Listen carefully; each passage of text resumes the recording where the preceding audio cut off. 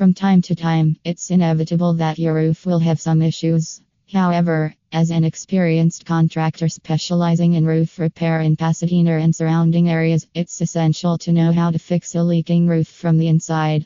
If something happens to your roof, you can be prepared to solve the problem rather than let it grow worse and worse until you must call in the pros for more expensive repairs. This guide on how to fix a leaking roof from the inside will teach you what you need to know. Checking your gutters. A good way to begin assessing your roof is by looking at your gutters. Are they clean or clogged with debris? If so, that's a sign that you need maintenance. Also, be sure to check for other signs of leaks or damage on your roof, such as wood rot, discoloration, sagging, bulging, warping, roof pitch or grade problems, curling or buckling. Remove standing water. Don't just ignore standing water, which can cause mold and mildew. Removing water is an easy way to prevent roof damage. Roofing companies in Long Beach will likely use a squeegee or mop head with wide suction cups or squeegee-shaped blades on them. They'll pull it back and forth across your rooftop in smooth motions at no more than 3 miles per hour. This takes care of water and cleans off any dirt that may have gathered on your roof over time.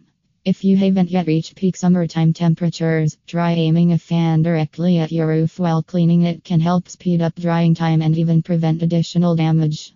Catch the leaking roof. The leaky roof caused by water damage can be devastating.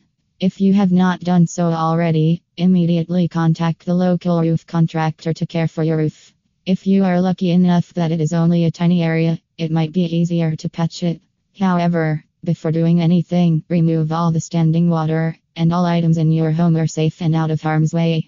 A process for fixing leaky gutters. A leaky gutter can be annoying, but it's also just as bad for your roof as it is for your gutters. The runoff that gets past your gutter will seep into and eventually cause damage to your shingles and roof decking.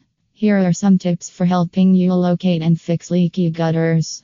Clean debris from your gutters. Also, clean out as much of any vegetation that has grown over or into your gutter. The more obstructions there are in your gutter, the less likely water is going to be able to flow through it without issues. If your roof is not properly secured, or even if water pressure is coming from higher up in your home. If you identify any of these conditions on your own and try to fix them, you may still have leaky gutters because there could be more severe damage. The most common causes of leaks. A roof contractor in Downey offers several tips on how you can best identify and repair leaks yourself, no matter where they are or what caused them. If you know you're dealing with a leak, find it first. Look for missing or chipped shingles, curls in your roof deck, discoloration of wood underneath your asphalt shingles, and pulling water in areas where it doesn't belong.